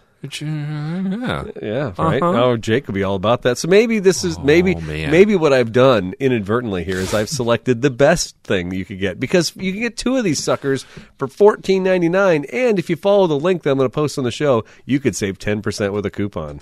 Did we just enter into a Ronco infomercial? What? This is supposed to be the worst Christmas gift. You just picked the best thing ever invented in the history of ever. Yeah, I might have screwed this assignment up. No, this is. By the way, what does it say here on the bottom of the description of the name? Where? Plastic phone mount, beverage, fast food holders, plastic phone mount, car accessories for women. Accessories for women. You know what? Maybe Angela would have been happier with these. I mean, I could have saved a lot of money over a radar detector had they been making these back then. If you showed her this right now and said, honey, you want one of these for Christmas? You want a 2-pack? Do you think she'd say yes or she'd say no? You know what? We have a gag gift thing that we do in my family. I mean, for $14.99 for 2 of these, this could be an easy winner. Well, here's what you do. You give one as the gift. And keep one? Keep one. Yeah, I like it. Beta test it. This is great, dude. Honestly, this is probably the best find I think I've ever seen on Amazon. I don't even know how I found it. Honest to God, I don't know what I was doing, but I saw it. You heard it here. He's playing dumb. Yeah. I don't know how I found it. It's in my wish list. Yeah, right. Nice work. Yeah. Nice work. I'm going to order so much of this. All right, so mine pales into comparison. Sorry, I should have gone last. No, I should have bounced it to you. Yeah, that's fine. Number 3 for me, and I've gotten a couple of these over the years. My wife is a big fan of these things. I'm going to call them the Dash Duster Wand thing. They're those telescoping wands. It looked like a microfiber or like a. Do you remember a koosh ball? You remember those? Yeah. It's like a microfiber. Wasn't he like a Saturday morning cartoon, the koosh ball? Probably. Or it was Smooge. I don't know what that was. Cubert? No, it's an arcade. I don't know. But you know what I'm saying? It's kind of like it's the same thing as a Swiffer, only a Swiffer or a microfiber cloth does like way better. And these things come. I swear they're like dust. They're like dust repellent. They don't, and they're generic too. They never have like a real brand, right? If it were like listed as Swiffer, you might trust it. Yeah, I think Swiffer needs to, or like Bounty, or some other, some quicker pipper upper. Yeah, exactly. And then it would actually work. So all of these reasons, I just get a Swiffer, dust your car off, especially if you have pet hair. Like, don't buy the thing. It's not going to work. I don't know why. It's stupid. Don't do it. Damn, those fries do look good, man. It's late at night. By the time we're finishing this episode, it is very late. So this is one of those gifts. This is a perfect example of one of those things that people pick up, again, at the end of the aisle. You have done a great job. Were you at Marshall's this week? I guess that's what I need to know. I was. I might have been shopping. Yeah. I might have been shopping. Much like you and I are wanting to do. Oh, yeah. Late at night. It's my favorite segment of the show. Is it? It is. Is it? Sometimes I find myself overseas. And sometimes I think, well, I'd like to own an Italian car when I come home. So what do? Oh, I could have went to Autobella, but I know I'm not going to buy any cars and ship them overseas because why would I do that when I'd just rather be there? Autobella. So I will go to Hemmings this week. I shall find a fine European car, an Italian car to be exact, on Hemmings. I've never done this, Daryl. This to me, this was dangerous waters. Hold on. What's the name of the segment? Cars of the Week. Oh, there you go. Sorry. No, you're fine. All right. Sorry, I was jumping into my car. No, you're fine. I was jumping into my car. You're so excited. I was. Autobella. Bella. Auto bene. Anyway. All right. So what do? I look up Italian cars. And what is the ultimate Italian car, Daryl? Some would argue it could be the Lamborghini, but I say it's the Ferrari. Ooh, even got the inflection. The Ferrari. Yeah, I would agree with you. Yes. When you think, in your mind, that's what you think of an Italian car. Fast, red, sporty. Yes. And it looks like all of those boxes are being checked. Well, by your pick this maybe, because I'm still cheap. You know what? week. There's cheap Ferraris. You would want to buy one. And that's the thing. So, you know what? There's this 85 Ferrari Mondial Cabriolet. Ooh. And this one actually runs. It's got 51,000 miles. There are several online on Hemmings you can find in the $20,000 range to $25,000 range. They What? may not run. But this one actually is a pre-diesel car. It's got 240 horsepower. It's got 4 valves per cylinder. It's a mid-engine car. It's got a 5-speed manual transmission. There are a couple of these with automatics, which I can't believe you'd want to do that, right? But this car, in running condition, is listed at $39,995. You're kidding me. Yeah, so you could get a Ferrari for $40,000. I find that extremely hard to believe. And I've seen one of these around town. Yeah. Yeah, I might know a guy that. But this has car one. is it's like the redhead stepchild. This is the cheapest Ferrari you're going to find. So is it really a Ferrari? Was it built somewhere else? Is it like a Fiat in Ferrari clothing? There's got to be something about it that doesn't have the legacy or the heritage or something, right? It's interesting you say that. This is a small little 3-liter V8, and I know that there is a stigma with Ferraris that aren't V12. Okay. I think it's the Dino, which is kind of like there was a Fiat Dino, there was a Ferrari Dino, and I think there's another one that's they're not a V12. So I think the purists, the true, it's kind of like the Porsche folks, like, well, if it's not a 911, it's not really. I don't care about it. And you're like, okay, but I'll still take a 944 turbo and have fun with it, or a 928, whatever. So I wonder if it's that. But I'll tell you, there's something about these. Because they have this very similar kind of Pininfarina lines as like the 308 Magnum, the Magnum PI. Yes, but that car is about twice the price. Way more expensive. Yeah. Probably a little bit bigger. And then also the fact that it's a little Spider, a little convertible. I don't say little because it's, they're not little, but it has a different look to it. And I like this. This looks like something that you would cruise down the Pacific Coast Highway with. Or I could have it. I could buy it in Italy and just have it waiting for me when I land in Rome, and I just get it and then drive into the mountains. In your villa? Yeah, my villa. Go to your villa and my mountain villa in the Brusca. I think that drive would my be Ferrari to the Brusca. just hair blowing in the winds. Yeah, hairs. You and Angela. Well, I'm thinking more your wife's hair. The other part about this is I heard old Ferraris are very economical to maintain. Oh yeah, I've heard that too. I've heard they're easy to work on. I'll be in Italy. It'll be fine. You just find Let's pick up spare parts. I remember when I lived in Miami, people the Brazilians would come to Miami all the time. I was a bellman at a big hotel, and the Brazilians, all they would do is like fill their suitcases with Land Rover parts. So I could be that guy. I could just go to Italy just to like fill my bags with Ferrari parts all the time, right? that's not a bad gig. Yeah, maybe you until I get to customs. And they do a cavity search looking for Ferrari parts. Right. Whoa! looking for your quattro valvole. I think that's how you say it. This might be possibly one of the nicest cars I picked on the show. It's pretty and cheapest. As far as you're pretty reasonable. No, I'm again. I could have found much more expensive Ferraris. I thought this one was reasonable, and if I was ever going to convince my wife into getting a Ferrari, this would have to be the one because I can't afford anything more. And it's a convertible. She loves convertibles. Yeah, You're right. She likes those. But then again, I could just drive a $10,000 Celica convertible and not worry about anything. So That's there fair. you go. That's fair. Great choice. I love it. Thank you. I completely went the opposite direction. You went with classy. I don't think European. you've ever picked one of these. In all the years that we've been doing the show, No. I'm shocked by this. Well, and the only reason I picked this is because I've seen it. I know it. It's a friend of mine's, and So it's a possibility. well, yeah, but no. We're really tapped out. Sorry, I keep leaning on your table here. I picked a 1925 Ford Model T truck. And, of course, everyone's familiar with a Ford Model T car. Model TT is basically just the big truck version of that. And it's your classic stake bed. So the front of it looks like it's an enclosed cab. So it's not a C cab or day cab, whatever they call that, where it's exposed to the elements. There's no windows. There's no nothing. A lot of trucks, especially interurban delivery trucks, weren't sealed up. They weren't, if it rained, you got rained on. It was kind of like, a much more modernized version of a horse and buggy.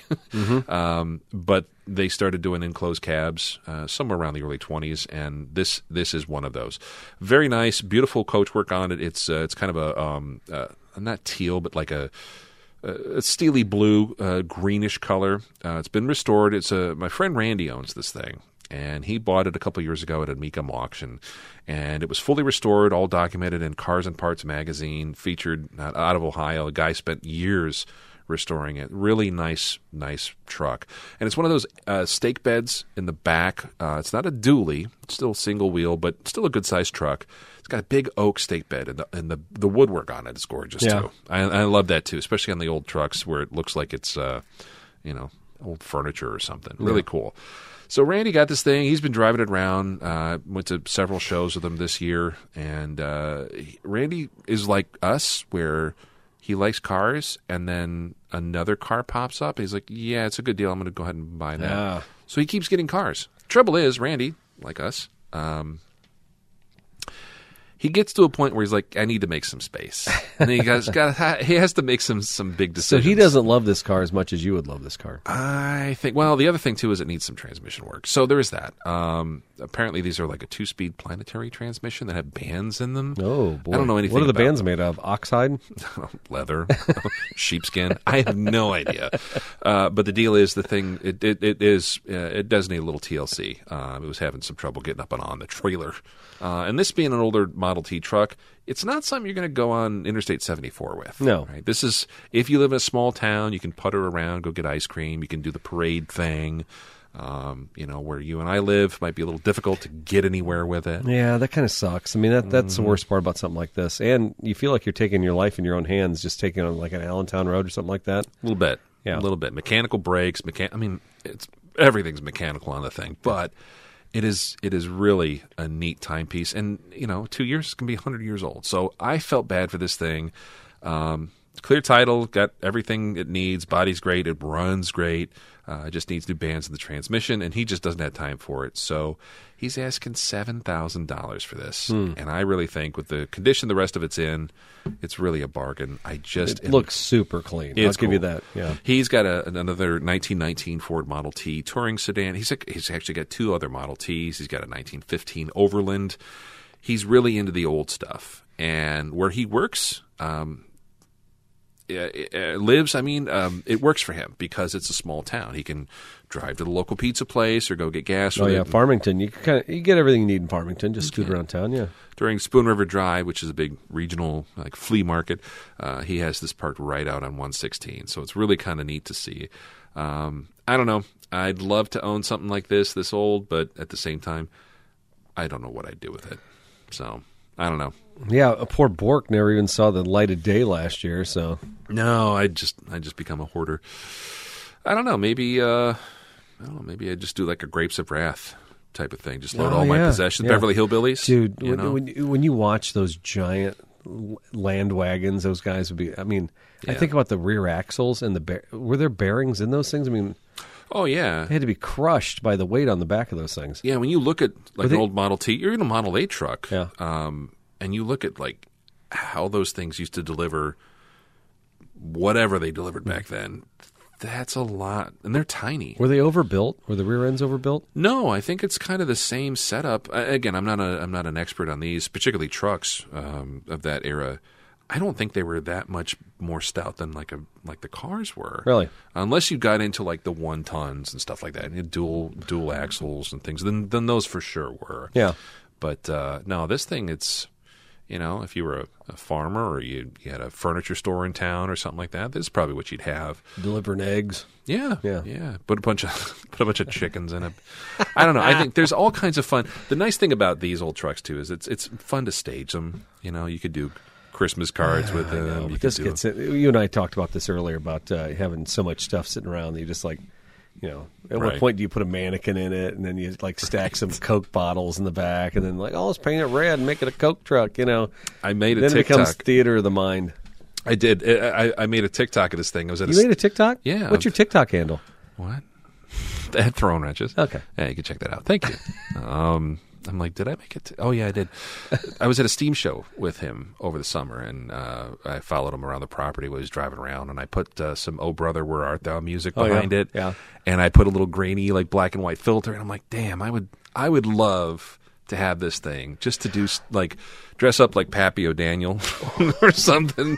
Or like, but then I get into like costume, like, I am a man. Yeah. Constant sorrow.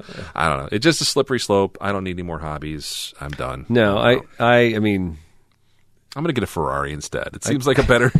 I think if we did a throwing wrenches Ferrari, we might have a easier time selling it on our wives than this thing. Probably. Yeah. Probably. Just think, another 2 or 3 years of Patreon support, we might be able to pull that off. or decade. Did I say years or decades? I think 25 years, which means that you'll be. I'll be 40. Yeah, right. And I'll be 29. Yeah, and actually, I'll be that perfect age to have a Ferrari. I'll be, all white, no hair. Right? Yeah. You can wear the Ray-Bans. You'd look like Enzo. What would be the shoe you would wear? You can't wear New Balance if you have a Ferrari. Bruno Mali. Bruno Mali? Bruno Mali shoes. Man, so you're saying the Hush Puppies won't count? Probably not. Probably not. New Balance. Stick with the New Balance. They're comfortable. Right. Do you think there's a cup holder for my fries? I would hope so. I'll bet there isn't. How do they say French fries in Italian? French fries. Probably. Yeah. Frites. You know what? I love being back in the saddle with you. It's been a while. I think we had fun. Hopefully the folks who listened to us again. Yeah, Merry Christmas, everybody. It Merry was Christmas. Kind of hastily thrown together here. We certainly didn't. I mean, that multimedia production for Moment of Musk was done by somebody else, and it was a year old, but we hope you appreciate the effort we put into that one. Yeah. But, hopefully get this train back on the tracks. Got a couple people want to make some guests with, and got to make some T-shirts, because those Patreon people, man, they need their rewards. Are you a Patreon reward member? Well, you should be. You might get some cool pre-shows. You might get some swag, so I say might. You're definitely going to get it. So sign up for that Patreon pre-show if you get a chance. Tangle on that carrot. Yeah, you got it. All right. Hey, everybody. Thanks for another great year. 2023 will be over soon enough, and I'm thankful for that. So 2024, we'll see you then. That's right. And remember, kids, always drink your Ovaltine. Just a stupid commercial. Crummy commercial? Did you watch the new one? No. They went back to whatever the town was. And, Coleman, Indiana. But I guess, that guy is like friends with Vince Vaughn, that whole crew of people. The guy, Peter Billingsley. yeah. So he made a new special. Was it? It's got to be on Netflix or Prime. It's the one where he's like older, or he's the dad now, or something. Yeah, and the guy, the redheaded kid who was like beating him up, is now a cop in town and stuff. Interesting. It wasn't bad. I mean, if you want to go down nostalgia lane is not bad. I'll check it out. Yeah, it's definitely worth watching just for the fact you've seen the original. I didn't realize up until a couple years ago he's like a director now. I don't know if he's a good director though. He directed. You ever see The Breakup with Jennifer Aniston? That's a terrible movie though. It's fucking morose. It's dark. Yeah, it is. I watched that and I'm like, this is depressing as shit. Yeah, it is. Angela watches like.